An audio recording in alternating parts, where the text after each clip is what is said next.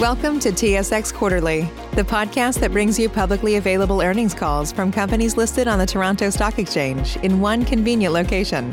Gone are the days of looking through confusing websites. You'll find the important information right here. Enjoy the call.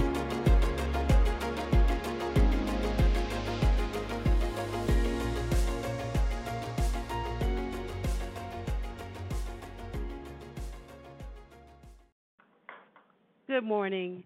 Welcome to Equitable's first quarter analyst call and webcast on Wednesday, May 5th, 2021. At this time, you are in a listen-only mode. Later, we will conduct a Q&A session for analysts. Instructions will be provided at that time. It is now my pleasure to turn the call over to Richard Gill, Senior Director, Corporate Development and Investor Relations at Equitable. Thanks, Carol. Your hosts today are Andrew Moor, the President and Chief Executive Officer, Chadwick Westlake, Chief Financial Officer, Mahima Potter, Group Head, Personal Banking, and Ron Tratch, Chief Risk Officer. For those on the phone lines only, we encourage you to log on to our webcast as well, as it will give you access to a video demonstration that accompanies our call. I'll also refer you to slide 2 of the webcast presentation, which contains Equitable's caution regarding forward-looking statements. It's now my pleasure to turn the call over to Andrew. Thanks, Richard, and good morning, everyone. Today I will speak to our upgraded outlook for 2021. Chadwick will provide insights into Q1 KPIs and update you on key business developments. And Ron is present for Q&A to address any questions you have about our current view of credit and risk. However, in true Challenger Bank fashion, we're going to shake things up with a demo of a category-changing new EQ Bank service that launches this month. As Group Head of Personal Banking, Mahima and her team, working tightly with our fantastic IT group, are driving a multi-year roadmap to be a catalyst for change in Canadian banking. Before we get started, I want to say how proud I am of the team of building up and building out our institution, which is now ranked the #1 bank in Canada by Forbes. This is a distinct honor based on extensive consumer surveys, measuring factors that include trust and quality of digital services. Credit to the nearly 1,000 challengers who work here at Equitable for making this award possible. Our employees are indeed our very best asset. I'm delighted how they have embraced our award-winning challenger culture. To set the stage for outlook, I think it's important to note that Q1 turned out much better than we expected, as our Challenger Bank services attracted over 28,000 new customers in just 3 months, with sizable increases in deposits and assets. It was, of course, challenging to forecast this in the ongoing pandemic, but is a testament to the strength of our franchise. Year-over-year highlights include 114% growth in EQ Bank deposits and 8%, or $2.2 billion growth in total assets, headlined by a 14% increase in commercial loan principal. The commercial bank does not get as much attention and credit as I think it really should from investors. In Q1, it really drove value, accounting for nearly half our earnings. Q1 performance showcases Equitable's capability to grow deposits through our proprietary channels and deploy them across a range of commercial and personal asset categories. Record-setting earnings for Q1 and characteristically high ROE of 17.1% are evidence that our bank is deploying capital efficiently for our shareholders. ROE is our true north, and it is a management imperative to create tangible returns for all of the bank's activities using our proven value creation methodology. We are poised to build on growth momentum in upcoming quarters. We published our annual outlook in February, and it doesn't typically change. This year it has, and for the better, as we are increasing our growth expectations for assets in 2021, taking into account strong Q1 results. This may come as a surprise in that our original outlook called for healthy loan growth of 6 to 10% and EQ Bank deposit growth of 20 to 30%. But after exceeding our Q1 growth plan and considering the trend lines in our business over the past 2 quarters, particularly our commitment pipeline and application activity, plus improving economic forecasts, we feel confident in raising the bar. What I'd like to particularly draw your attention to is expected growth of 15 to 20% in our conventional uninsured portfolio. Conventional is the earnings engine for our bank, making this upgrade very welcome news. On that topic, one of the biggest changes is our outlook for single-family alternative mortgages. This is an $11.3 billion portfolio with asset gathering and underwriting capabilities that are core strengths for Equitable and deliver great returns. We now expect portfolio growth of 12 to 15% in 2021, rather than mid to high single digits, as originally envisaged. For our prime business, recall that we grew mortgage balances quite substantially last year in a time of attractive economics. This is an $8 billion portfolio that we now expect to grow 5 to 10%. The important part of our new outlook here is the success we're having with internally generated prime loan originations, which are expected to grow nicely this year. Conversely, we have seen fewer opportunities to purchase mortgages from third parties. I would just remind you that purchasing prime mortgages is a thin margin business, and slightly slower growth in this category is completely immaterial to this year's earnings. For our wealth accumulation business, we continue to have high expectations and have effectively doubled our outlook from 100% to now 200% for reverse mortgages and 150% for CSV lending. We got an early indication of this potential with a year-over-year asset growth in reverse mortgages of 241% and 533% for our CSV portfolio in Q1. Demand for our reverse mortgages is accelerating primarily due to the work our team has done in delivering fantastic service and building distribution with key brokers in the market. Our rising market share provides the proof. The increasing product breadth we have, low interest rates, and a more marked preference for aging in place as a result of the pandemic are also critical catalysts. Our studies of reverse mortgages markets around the world continue to demonstrate that Canada is underserved, and Equitable stands to benefit as this approach to funding retirement lifestyles gathers an appropriate degree of acceptance. We're putting a lot of effort into our CSV offering and are gaining traction with customers and new partners such as Sun Life. It's still early days for our decumulation business lines as we invest and scale up. We expect in coming years it will really start to translate into a key part of our investment story. We're also raising our expectations for pretty much the entire commercial bank. The biggest upgrade is to our $3.5 billion commercial finance group, with growth now expected to be between 20 and 25%. This business provides mortgage financing, including short-term bridge loans, term loans, and CMHC insured and uninsured construction loans to large corporates and institutions, and offers attractive risk-managed returns. The quality of our new loans is stronger than in recent history, which itself has performed without losses. Speaking of our commercial segment, it's now been 2 years since Bennington, our equipment leasing business, joined the Equitable family. Like any acquisition, there's always a period of getting to know each other and a need to align systems, processes, and policies. Hats off to Troy Campbell and the Bennington team for playing their part so well in this process. I'm certainly excited about the prospects for Bennington as we emphasize building the better credit buckets within the business. I'm getting really comfortable with our ability to build shareholder value for our shareholders over the years ahead as we're able to reinvest earnings into our many businesses and create consistent compounding of that capital. It's a great business model. As I noted, EQ Bank had a fantastic first quarter, with deposits up by $1.2 billion since year-end, and an EQ Bank customer base that now tops 202,000. We measure customer engagement closely and are thrilled with the trends we're seeing in service usage each month and the number of products held per customer. We're very pleased with the customer uptake of EQ Bank TFSAs, RRSPs, and our all-new digital joint savings accounts, and our international money transfer service. As a result of recent momentum, we're very confident that we can grow EQ Bank deposits faster this year, which is reflected in our new outlook. On that note, I'll turn the call over to Mahima. For those of you who don't know her, Mahima joined Equitable 5 years ago from Boston Consulting Group and has been a driving force in product and corporate development, including digital banking strategy. She was promoted to Group Head of Personal Banking last year to oversee key areas, including single-family mortgages, wealth decumulation, and EQ Bank. On today's call, Mahima will update you on exciting developments at EQ Bank and profile our latest Challenger service. Mahima? Thanks, Andrew, and good morning, everyone. We operate with a long-term innovation plan based on our multi-year vision of making EQ Bank the center or the hub platform that Canadians can rely on for differentiated and simply better financial services.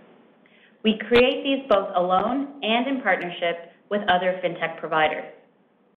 Using our cloud-based capabilities and development consistent with our product roadmap, we have really stepped up the pace of new product and service launches in the past 6 months. This effort will continue. Today, I'll quickly describe a few of our latest launches and share a demo of a product we're about to introduce. First up is the EQ Bank Mortgage Marketplace, now taking our digital bank into the world of lending. We developed it in collaboration with Nesto, a Montreal-based fintech and online mortgage brokerage backed by Portage. Portage is one of the largest fintech VC funds in the world, and Equitable has an equity stake as an LP. This investment keeps us at the forefront of innovation and opens the door to collaborations with the best and brightest in the world of fintech. Nesto uses an innovative algorithm to analyze the entire Canadian landscape of 2,000 plus broker-available mortgage products to recommend the best mortgage product to our customers. The platform is easy to use and requires just one application and one credit check to get pre-qualified for the perfect mortgage match. The Mortgage Marketplace complements Equitable Bank's existing mortgage channels and allows us to bring our product platforms together for EQ Bank customers. In the first couple of weeks since launch, applications have materially exceeded our expectations. Next up on our roadmap is this month's launch of the EQ Bank US Dollar account. We created this product to address the needs of financially savvy EQ Bank customers and used our Challenger Bank thinking to make it absolutely customer-centric. This meant completely reimagining a service that is typically cumbersome, opaque, and expensive for customers.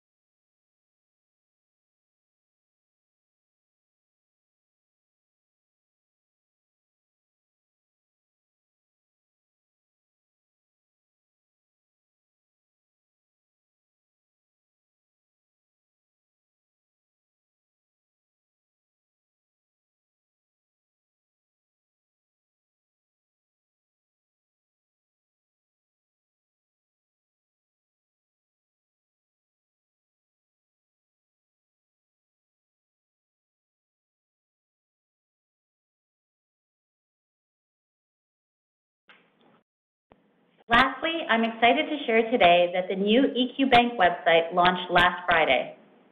Its redesign better reflects our brand positioning, is easier to use, and it should translate to even better consumer conversion. For our shareholders and analysts, a great way to gauge the value of the platform is to try our new Challenger Bank services for yourself. I guarantee you will be delighted by the experience. For reference, on slide 11 in the quarterly slides, the QR code will take you directly to our new website. From here, you can also sign up directly for an account in a matter of a few minutes. Now over to Chadwick to discuss more about our quarterly results. Thanks, Mahima. We entered 2021 with good momentum and exited Q1 even stronger. Equitable continues to deliver above the high end of our ROE targets, and we're driving continuous improvement across our business lines. Q1 last year was an outlier as it marked the beginning of the pandemic. While we are still living through lockdowns, the economic outlook has improved, with the Bank of Canada forecasting GDP growth of 6.5% this year. This is reflected in a return to more normal value creation patterns so far in 2021. At $150 million, revenue was ahead of Q1 last year by 20%. High-quality revenue growth translated into diluted EPS of $3.97, a first quarter record and ahead of last year's suppressed levels by 172%. From a sequential earnings perspective, we expected Q1 to be lower than Q4 which it was for a few reasons. It always has the impact of fewer business days because of the month of February, and we experienced 3 cents of EPS dilution from additional shares outstanding due to the impact of our share price increase in the quarter on employee stock options. As well, earnings from gains on sale continue to migrate back towards more normalized levels.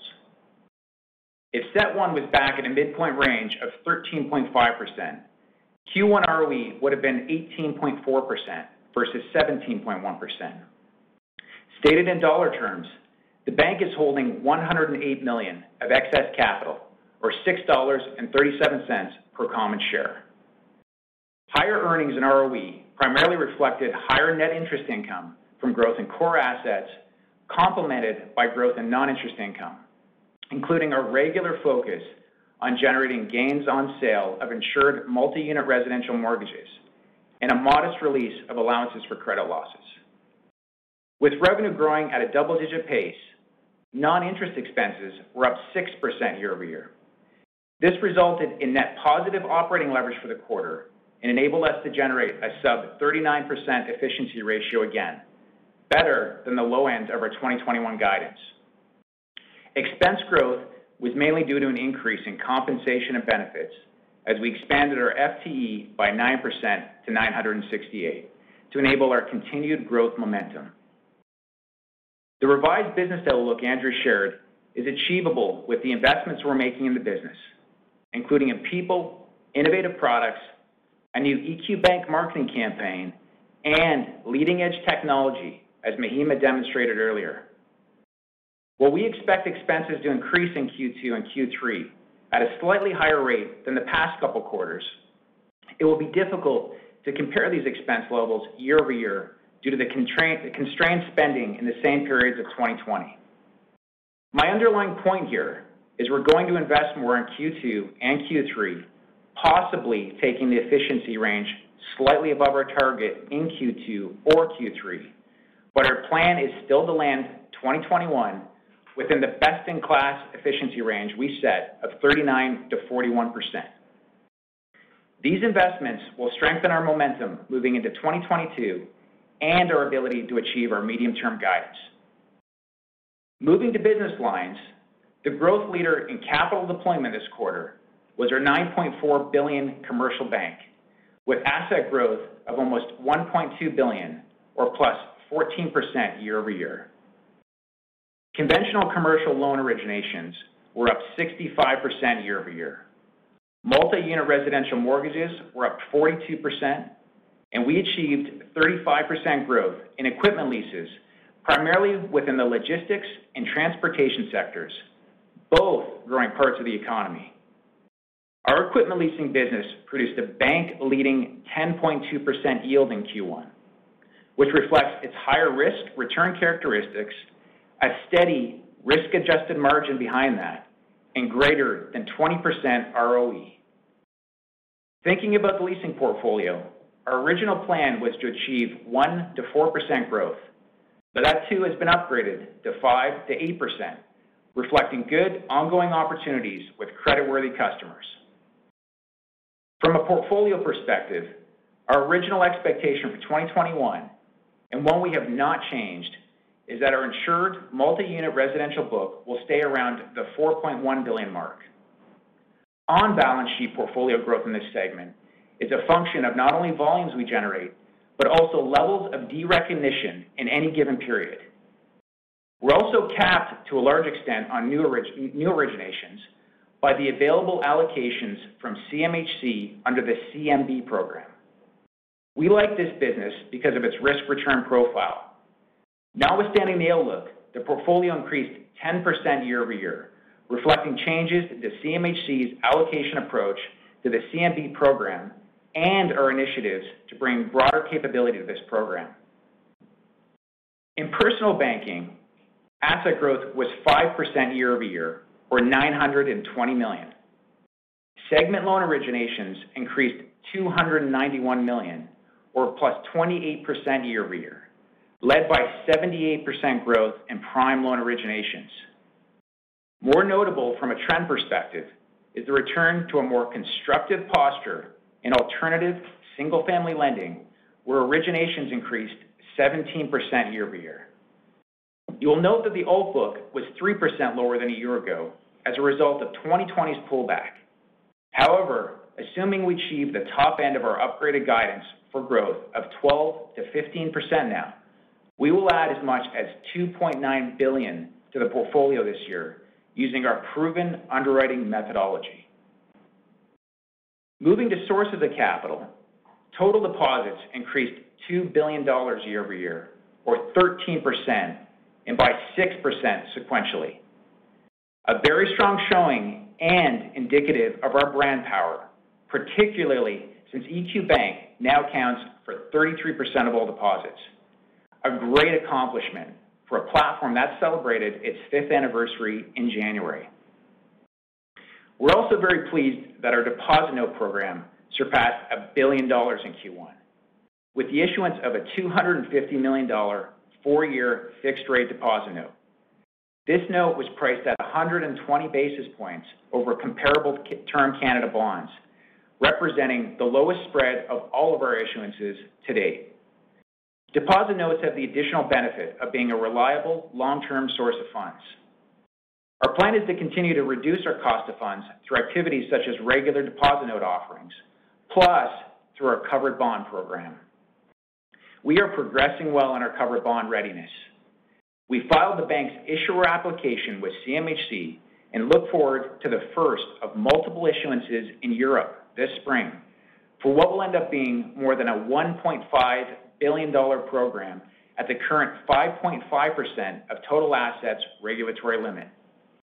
This first covered bond issuance will be up to €300 million, and based on our updated structure, we now expect this may represent lower cost of funding over GICs by as much as 50 basis points. In that context, as we continue our issuances up to our limit, by around 2023, we may be saving as much as $7.5 million a year just from the program, depending on how much we've issued by that point. Continuing on the topic of margin, overall NIM has improved in Q1 to 1.77%, up 3 basis points sequentially, reflecting in part the asset mix shift to our high-yielding conventional commercial mortgages. Both our prime and uninsured businesses provide great returns.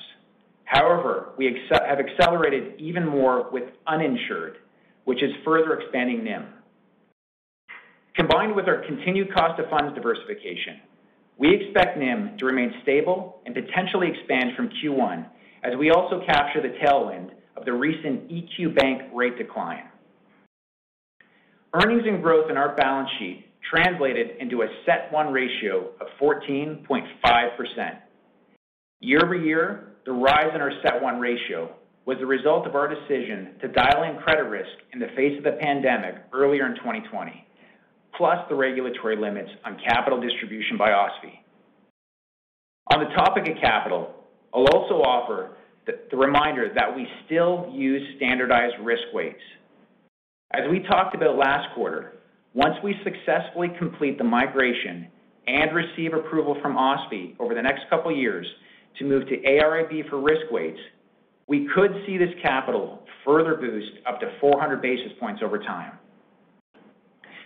Moving to some good trending on the credit side, PCL for Q1 was a net benefit of $800,000, as future expected losses resulting from the pandemic were recorded in Q1 and Q2 of last year. Reserve releases under Stage 1 and Stage 2 amounted to $3.1 million, or 13 cents per share. The $1.1 billion shift of loans from Stage 2 back to Stage 1 in the first quarter reflects a decrease in the probability of default, primarily driven by improving macroeconomic drivers. These changes are guided by the latest economic views from Moody's Analytics and our expert credit judgment. We have made no changes to our 5 scenario weights, which reflect a more balanced view of the various scenarios. Also worthwhile noting here is Q1 is a difficult comparison point due to the higher PCL in Q1 2020 with the onset of the pandemic. But if we look at it from a pre-tax, pre-provision perspective, we increased 31% year over year to $92.9 million. Our ACL further improved since Q4, and the news on delinquencies is positive. By the end of Q1, we returned to pre-pandemic levels of early delinquency in all business lines. At 38 basis points, early delinquency in single family is at the low end of our historical range. And as a reminder, our track record includes very few losses in this business. This certainly supports the comments we made previously about the resiliency of our book, our success in clearing deferrals, and why it makes sense to us that we could expect future releases of ECL. If the economy unfolds consistent with our base case forecast, we would see an additional release of approximately $5.1 million of reserves, which you can also see in Table 13 on page 23 of our MD&A. Our impaired loans ended the quarter at $108.6 million, an improvement of $12.9 million from Q4, and better by $24.8 million year over year.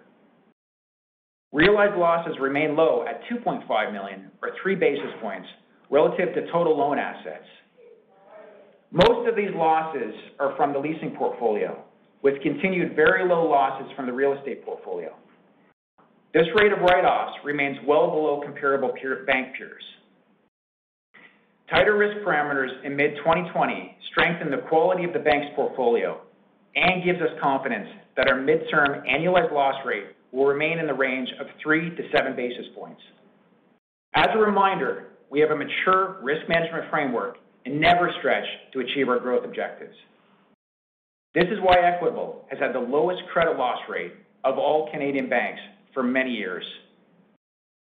Andrew discussed our upgraded growth outlook for the year, so I will remind you that we are reaffirming our bank's medium-term objectives of 15 to 17% ROE, 12 to 15% EPS growth, 13 to 14% CET1, and dividend growth between 20 to 25%. In closing, this was a strong quarter of growth in new customer relationships, good success with our new Challenger Bank services, and a strong capital foundation to realize our higher growth expectations and ambitions. With that, I'll ask the operator to open the line to your questions. Thank you, Andrew. To ask a question, you will need to press star 1 on your telephone. To withdraw your question, press the pound or hash key. Your first question comes from the line of Meny Grauman with Scotiabank. Save big on brunch for mom, all in the Kroger app. Get 16-ounce packs of flavorful Angus 90% lean ground sirloin for $4.99 each with a digital coupon. Then buy 2, get 2 free on 12 packs of delicious Coca-Cola, Pepsi, or 7-Up, all with your card. Shop these deals at your local Kroger, less than 5 miles away. Or tap the screen now to download the Kroger app to save big today. Kroger, fresh for everyone. Prices and product availability subject to change. Restrictions apply. See site for details. Hi, good morning. Good morning. Good morning, Manny. Just wanted to connect your upgraded outlook for volume growth with your medium-term financial targets. It would seem that based on that upgrade, you should be able to deliver a lot better than sort of your medium-term EPS growth and ROE targets for 2021. I just want to see if you would agree with that, if there's anything offsetting that to consider in that. Certainly, we're feeling pretty good about that, but I'll let Chadwick deal with the details of that question. Yeah, there's a couple things to consider, Manny. So some of the additional outlook will be staggered through the year, right? So we can also see some of that come in into Q3 and Q4. As we also communicated, we're going to increase our investments this year. So we're certainly confident in the earnings outlook we expected for this year. But what I'd also say when it comes to the medium-term guidance, to be honest, if we maintain our double-digit loan growth, if NIM stay consistent with 2021, if PCLs normalize and efficiency remains within that 39 to 41% range, we believe it will hit our medium-term guidance. Okay.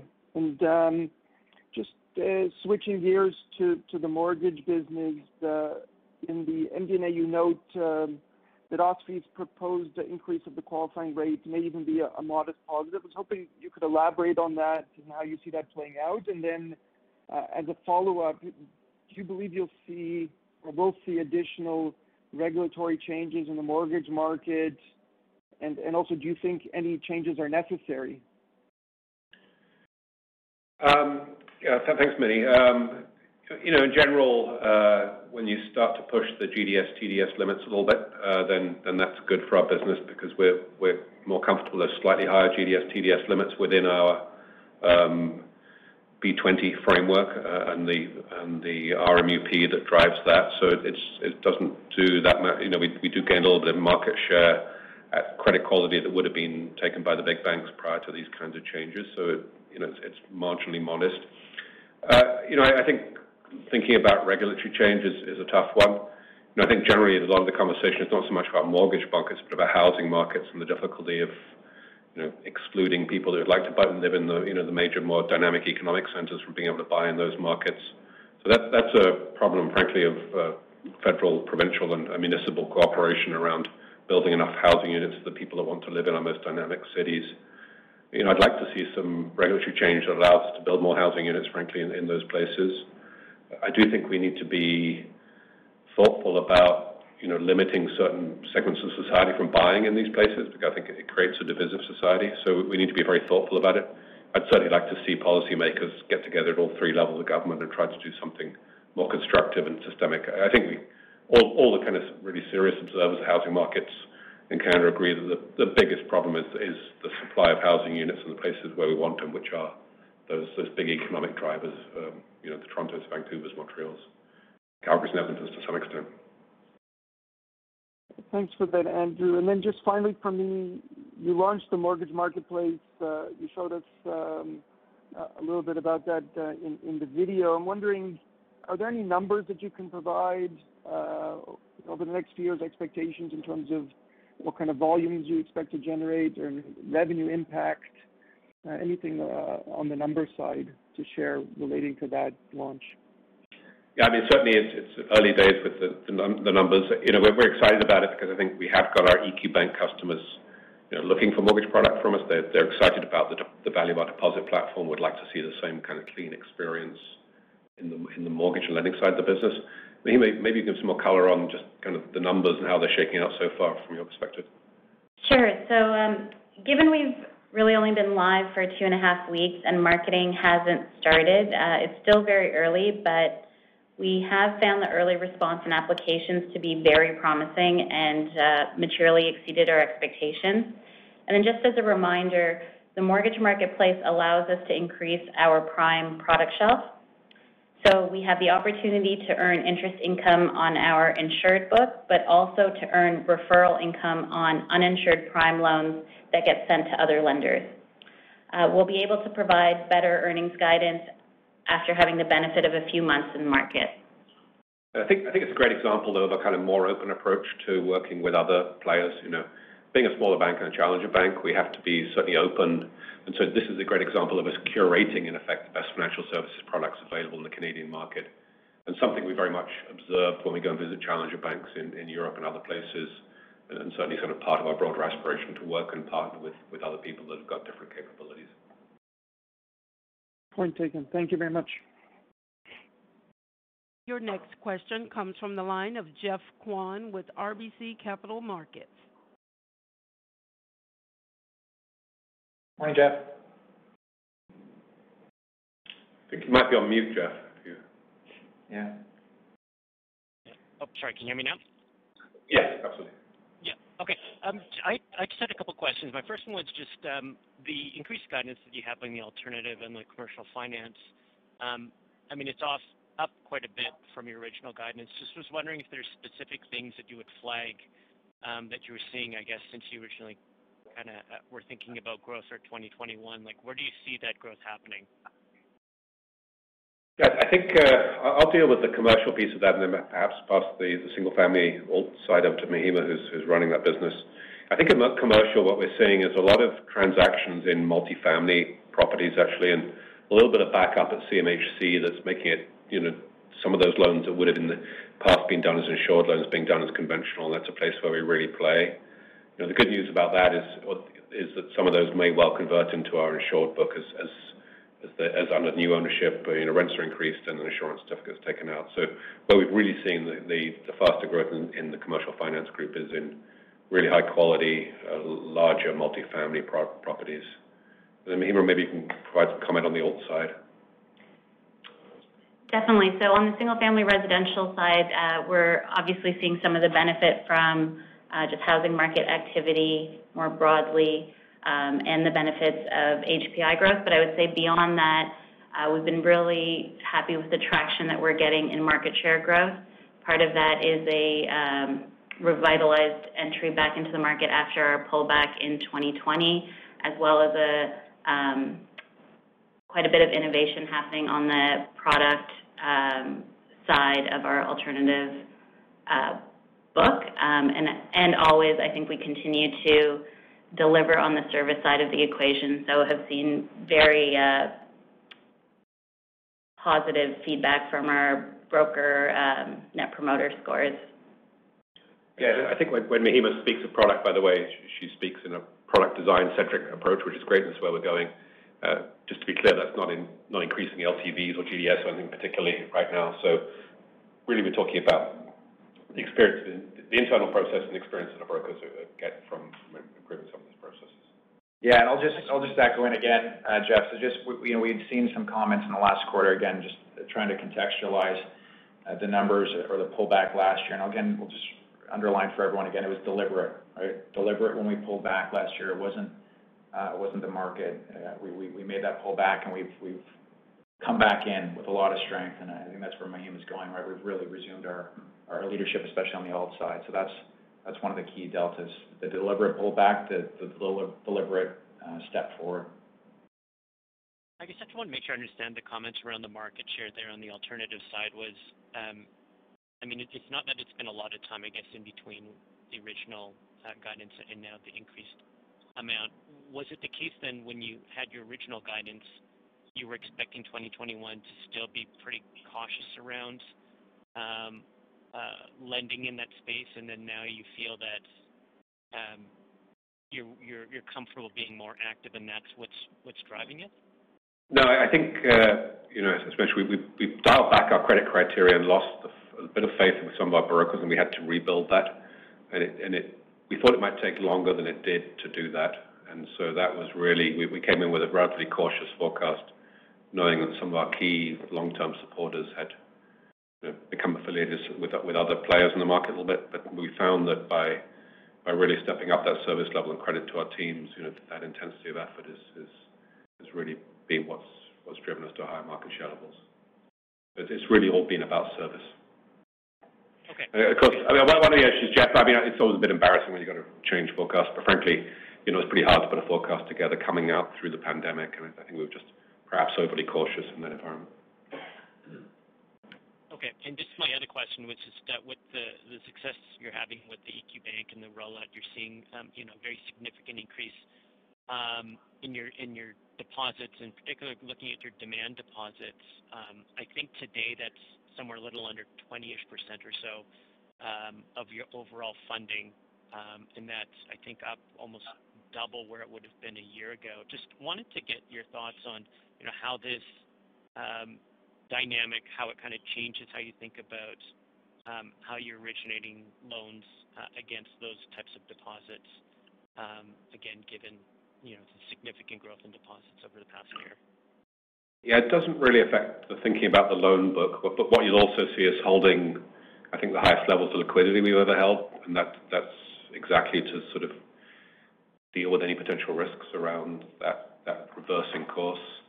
And as we mentioned in our script, the fact that as deposits have been there longer in the platform and as customers are buying more than one product, we get more confidence about the stability of those deposits.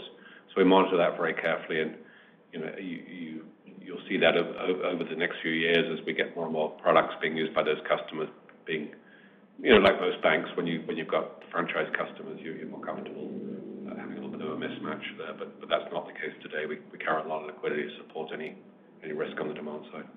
Yeah, I'll just add that, Jeff, too. So that's part of the key rate, even when you think about earnings or NIM in 2021. And to Andrew's point, we're holding higher liquid assets because of the anticipated growth in the loan book, holding higher liquidity because of that, to your point on the EQ Bank side.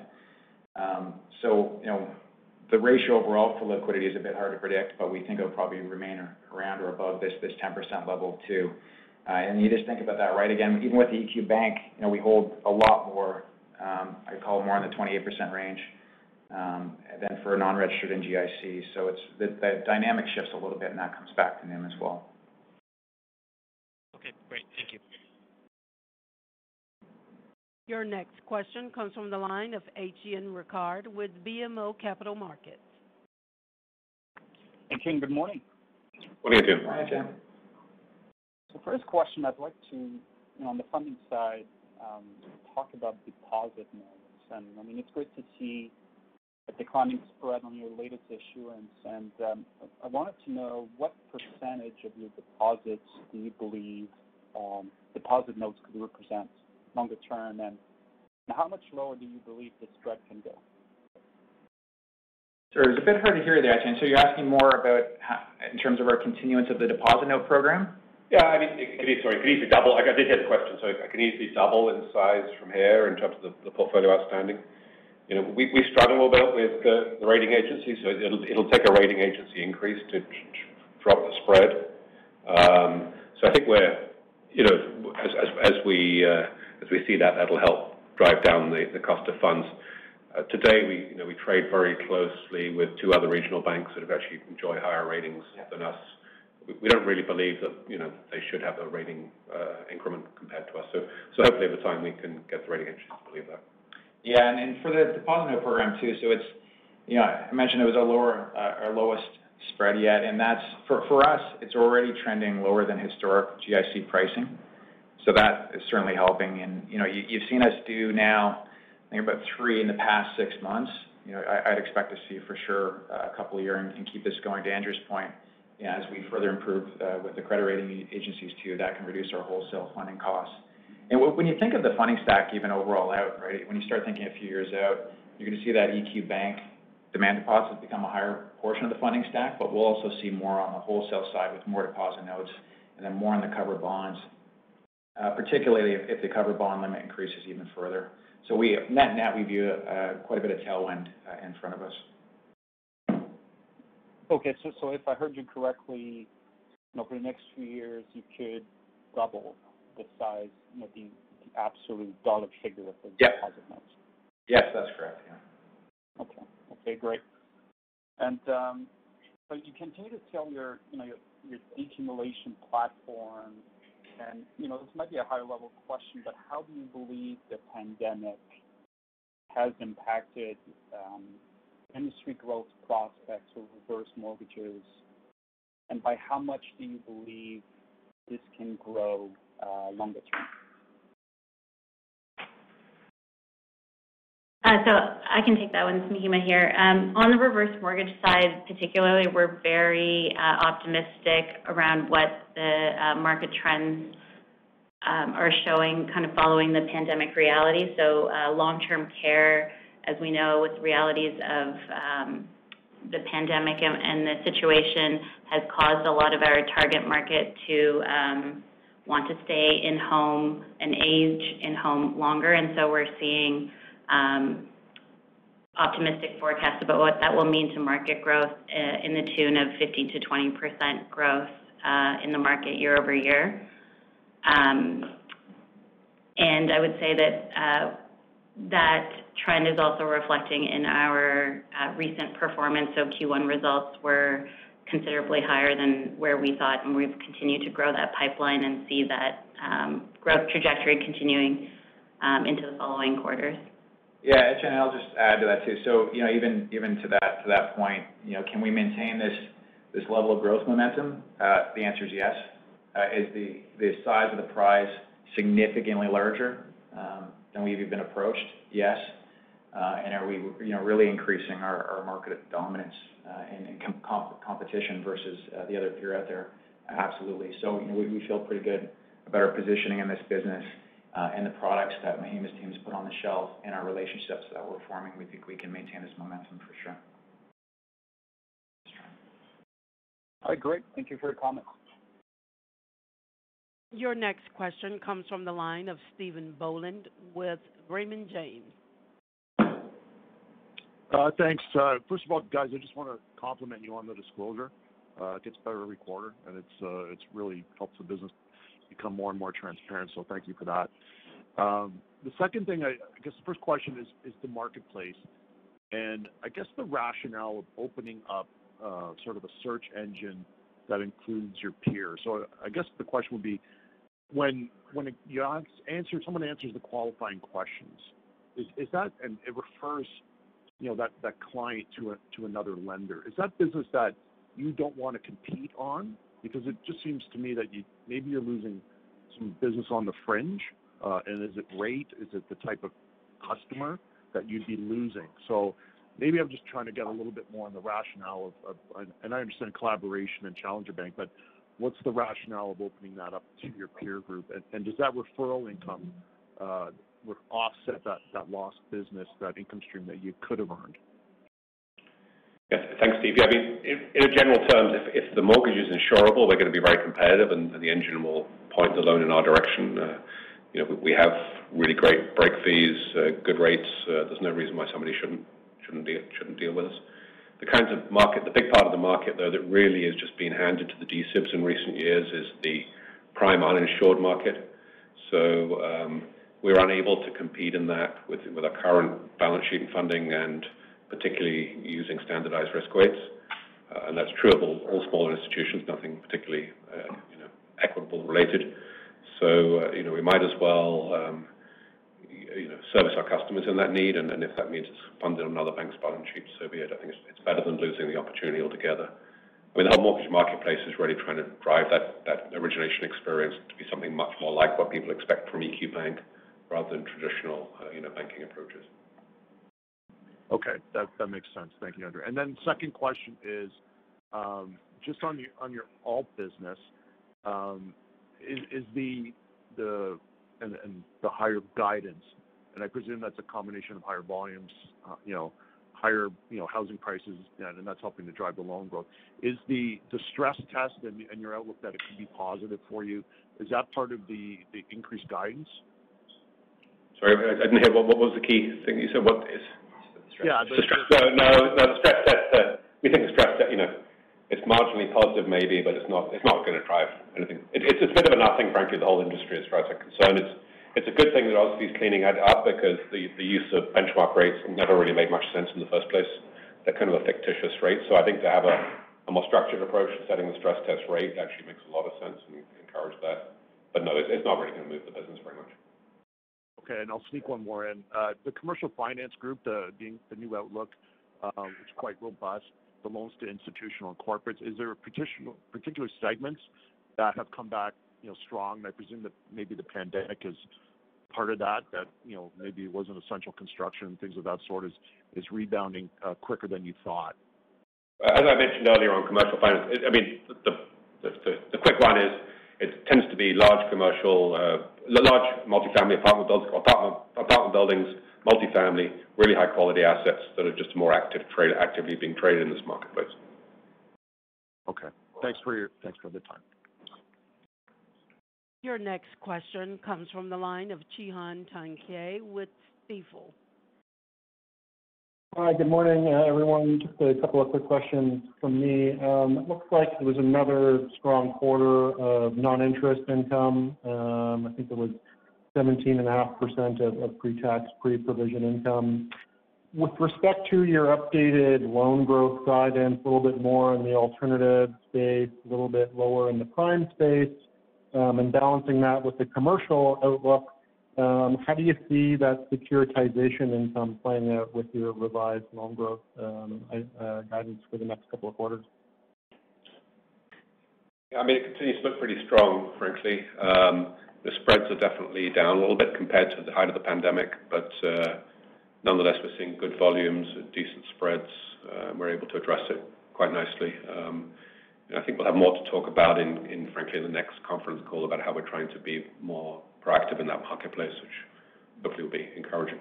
Yeah, it's I think what we see in the numbers this quarter too, right, is that we expected that trend to accelerate back to normalized. It went even a little faster. So to Andrew's point, I'd say these levels are a little bit more closer to normalized. So the way to think about it probably for the next couple of quarters is, steady to slightly down maybe on the gains of sales side, but non-interest income even to that point. We're aiming for a lot of stability. So to Andrew's point, there's more to come here on these numbers. Appreciate that. I think it's good narrative to reduce the focus of seeing you guys as a leverage play on housing, having the non-interest income boost. I think stabilizes earnings over a housing cycle. Now, when you talk about launching, you've got Mortgage Marketplace, you've got several other digital products that you're looking to launch in EQ Bank. Maybe if we can get an update on some of those and wealth management, payments. And more broadly speaking, as these products roll out over the next couple of years and you get some momentum, where do you want to see non-interest income as a percent of pre-tax, pre-provision earnings on a long-term basis? I think it's too early for us to really comment on that. Well, certainly it's a priority, and Chadwick's brought that thinking to us, coming from a more traditional bank. I think you'll hear us talking a lot more about payments over the rest of this year, but it's certainly way too early to quantify the impact. We're definitely interested in the payment space, what the opportunities coming from the real-time rail being launched next year, and other things. So that will drive fee income, but too early for us to really kind of sketch that out in a way that an investor should or could rely on. Yeah, the only other context we could add, Chan, for NIM, the thing to remember too, even while we have more that may come into place, all other things being equal, with the growth in our assets, we'd still, we do expect we should be able to expand margin over the next 2 to 3 years. But the big caveat again is, we talked about this, is once we look to adopt AIRB for our risk weights, we'd also potentially be taking on some lower spread mortgages, importantly prime uninsured at that point, which could also then change how you forecast NIM. So we'll see some evolution just in our mix and our margins over the coming period. So things in the work, but to Andrew's point, it's a little bit early still to give broader guidance beyond our medium-term guidance. Appreciate the color there. And maybe on that note, Chadwick, talking about AIRB transition, some of the peers that are, undergoing the same process are going through parallel model running with OSFI. Are you guys doing that right now, or is that something that's slated to come in the next couple of months? Or just wondering what the activity level is with OSFI on that front. Well, so Ron is our AIRB lead, Chief Risk Officer. AIRB team work for him. So Ron, if you maybe can provide some comment on that. Yes. So pandemic notwithstanding, our AIRB program is back in full swing. It has been to start the year. There are no pandemic-related implications to our program other than we slowed down a bit in 2020. And we have been engaged with OSFI and communicated to them the touch points that we would like over the next 12 to 18 months. As we understand it, the regulators are still quite supportive of and remain supportive of small and medium-sized institutions going down that path. You would have seen that reflected in OSFI's papers on small, medium-sized banks and proportionality, where they do make specific provisions and mentions for banks of our size making the move to AIRB. So we do have the program fully back on track, and are putting the full weight of the bank behind it to ultimately achieve the outcomes that Chadwick referenced a little earlier in the call, and we have in our disclosures. That's right. Yeah, to Ron's point, so you see that in the MD&A as well. You may not have caught it yet, but we reinforced the point on the recent CAR guidelines for the small, medium size, and we made reference that in our case that could result alone in about another 150 million or so in excess capital over time if that comes to fruition. And that's separate from AIRB, right? So that's one sequence, but AIRB is where we stay very focused. Maybe if I can sneak one last question in, how do you prioritize your excess capital situation and what you want to do with that capital? your multiple has expanded quite nicely. So how do you balance growth opportunities, organic, inorganic, and capital returns to capital distributions to shareholders? Thanks. Yeah, I mean, our position on that just hasn't changed since we last spoke. We would expect to jump our dividends back up to the levels that they would have been if we'd not had dividends constrained. We certainly don't think about inorganic acquisitions being driven by the fact that we might have excess capital.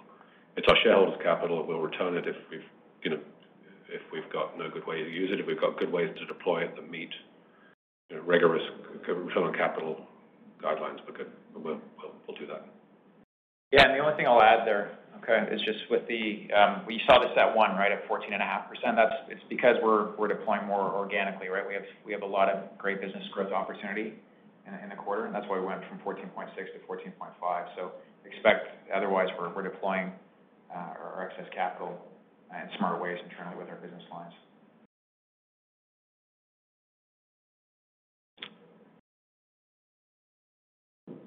And once again, ladies and gentlemen, if you would like to ask a question during this time, you will need to press 1, star, then the number 1 on your telephone keypad. And to withdraw your question, press the pound or hash key. Your next question comes from the line of Graham Ryding with TD Securities. Hi, good morning. Hi, Graham. I'll stay with the theme of the mortgage marketplace. To start off with, just first of all, just any concern or feedback perhaps from your existing mortgage broker partners that you're launching a platform that's competing with them, or how are you sort of feeling? I think we haven't done quite as good a job as we might have done in communicating with them. I think you need to understand this is really focused on our EQ Bank existing deposit customer base. So we've had to deal with a few calls there, but I think it's really complementary to their activities. As we grow EQ Bank, we're lending most of the vast majority of that money out through the mortgage broker channel. We absolutely continue to believe that a mortgage broker is the best way to get a mortgage in Canada, and we'll continue to drive that. So there's dialogue going on, but I think they're all running sophisticated businesses, understand that we need to be doing our thing too. But we certainly fully back the mortgage brokers of Canada as being the best way to get a mortgage. And just to be clear, are you offering only prime mortgages on the mortgage marketplace, or would you be trying to originate both?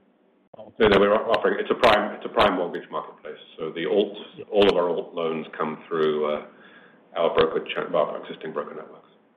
Got it. Okay. And is this something like should we expect to see a noticeable impact on your other income this year, or on the expense side? Is there any color on what we should expect to see this year, perhaps? I don't think it's going to be. Certainly, our perspective is it's not really going to be meaningful in terms of revenue for this year.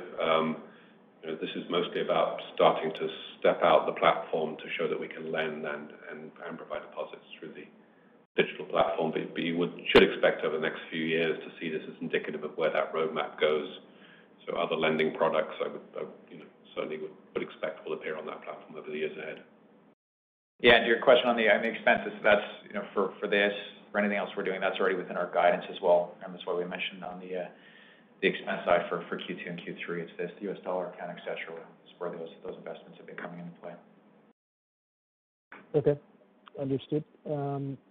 Next question, just on the personal origination side, I think it was up 17% year-over-year, if I've got the number right. So it's a good number, but it is below sort of the activity that we've seen in the broader housing market in terms of activity and house price growth. Has the activity in the alternative space been slower or hit more perhaps during the pandemic, and does that suggest it's been weighing on activity, but also there's potential more of a recovery as things open up? I think that certainly was experienced last year. Don't forget we've got a lot of self-employed borrowers in that book. Their income became less certain. I think they've been less active participants in the housing market than salaried borrowers. And of course, as their businesses come back to life, then we would expect that self-employed borrower group to do well. Yeah. Okay. Thanks. And my last one, just Chadwick, just to confirm, your NIM guidance of lower cost of funds in 2021 is that a combination of the lower EQ Bank savings rate that you just rolled out, and then also an increasing mix of wholesale funding? Yeah, the overall NIM guidance of that is kind of flat to slightly positive. So yeah, we have some tailwind on the EQ Bank rate side, but again, I mentioned for 2021, right, we made the reference that we're holding the higher liquid assets because of this loan growth, and then the higher liquidity with the EQ Bank side. And you also have variables such as prepayment income, where we've seen lots of volatility over the past couple of quarters as well. So all in all, with the cost of fund size and some of what we're seeing on the asset yield side, we still land slightly positive to flat from where we came out of Q1. Okay, that's it for me. Thank you. Your next question comes from the line of Jaeme Gloyn with National Bank Financial. Yeah, thanks. Good morning. Hi, Jaeme. First question is on the customer engagement. You sort of made some qualitative comments about increasing engagement substantially. Can you provide any more quantitative numbers around that in terms of products and services customers are using and how that has expanded? Sure. So just to clarify, we measure customer engagement through two metrics. One is how many products does a customer hold. The other is how engaged is a customer in terms of number of transactions per month. So we set out a target of between 10 to 15% increase in engagement for the year, and we have already achieved that target for Q1. And so obviously continuing to push to see that increase, but we've been very happy with the traction that we've seen to date. Okay, that's helpful. And so what does that mean then in terms of number of products that a customer uses? Like, what's an average customer using today? Like 2, 3 products? What is it? Yeah, well, I think we know that about $2 billion of the total deposits have got both registered accounts plus an unregistered account. So that's about a third of the total book. So, that's one indication. I think probably should get some better metrics so we can share at the high level, but we look at it in more detail, and it's hard to kind of really summarize that more than that. Okay. We'll follow up on that. Still on the EQ Bank platform, I got an email and rates were moving lower on some of the savings products and interest rate accounts. Did you notice any reaction from any clients as a result of that move lower recently? I think the reality is that even though we decreased our savings rates by 25 basis points, they're still extremely attractive when you compare them to the DSIBs or even other competitors in the market. We did see a little bit of hot money exit to some of the digital players, but it's kind of expected because there is a certain amount of customers who play the market in that case. I would say, though, that the effect has been completely muted, and the growth in new customers and the deposits that's coming with those new customers has more than compensated for any minimal leakage that we did see. Okay, that's good to hear. And last one, maybe as briefly as you can, since it's after the hour here. On the reverse mortgages, the growth has been strong, but at sort of like less than or right around 100 million versus the number one peer that has like 3.8 billion. I'm wondering what's preventing a more aggressive approach than just say doubling or tripling the book, given the size of the market that's available. I think it's really just controlled and contained by the amount of work we've invested in it. I think there's still some work that we need to do to convert from the top of the funnel to the bottom of the funnel in marketing speak, and so you'll see us doing that over the next little while. Okay, great. Thanks. And ladies and gentlemen, that concludes our Q&A portion of the call today, and now I will turn the call back over to Mr. Moore for final comments. Thank you, Carol. As there are no further questions, I'll Two items of note. First, we're going to hold our virtual AGM, annual and special meeting of shareholders, next Wednesday, May 12th at 10 a.m. At that time, we will share additional thoughts about Equitable's future, so we hope you are able to participate. Second, we will publish our 2021 sustainability report and public accountability statement later this week, which sets out our approach and commitment to ESG.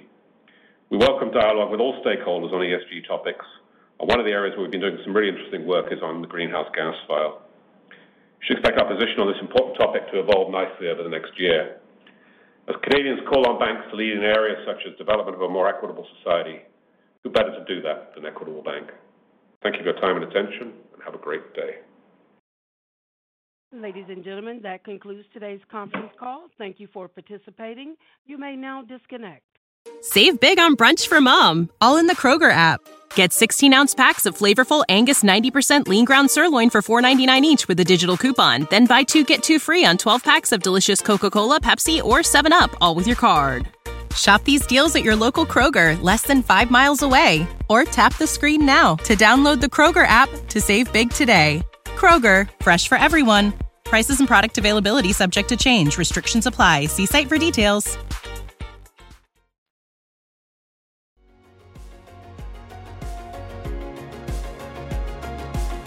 Thank you for listening to TSX Quarterly. If you enjoyed the cast, remember to leave a good rating. And remember, for any additional inquiries, please consult the company's investor relations section on their website. See you next time.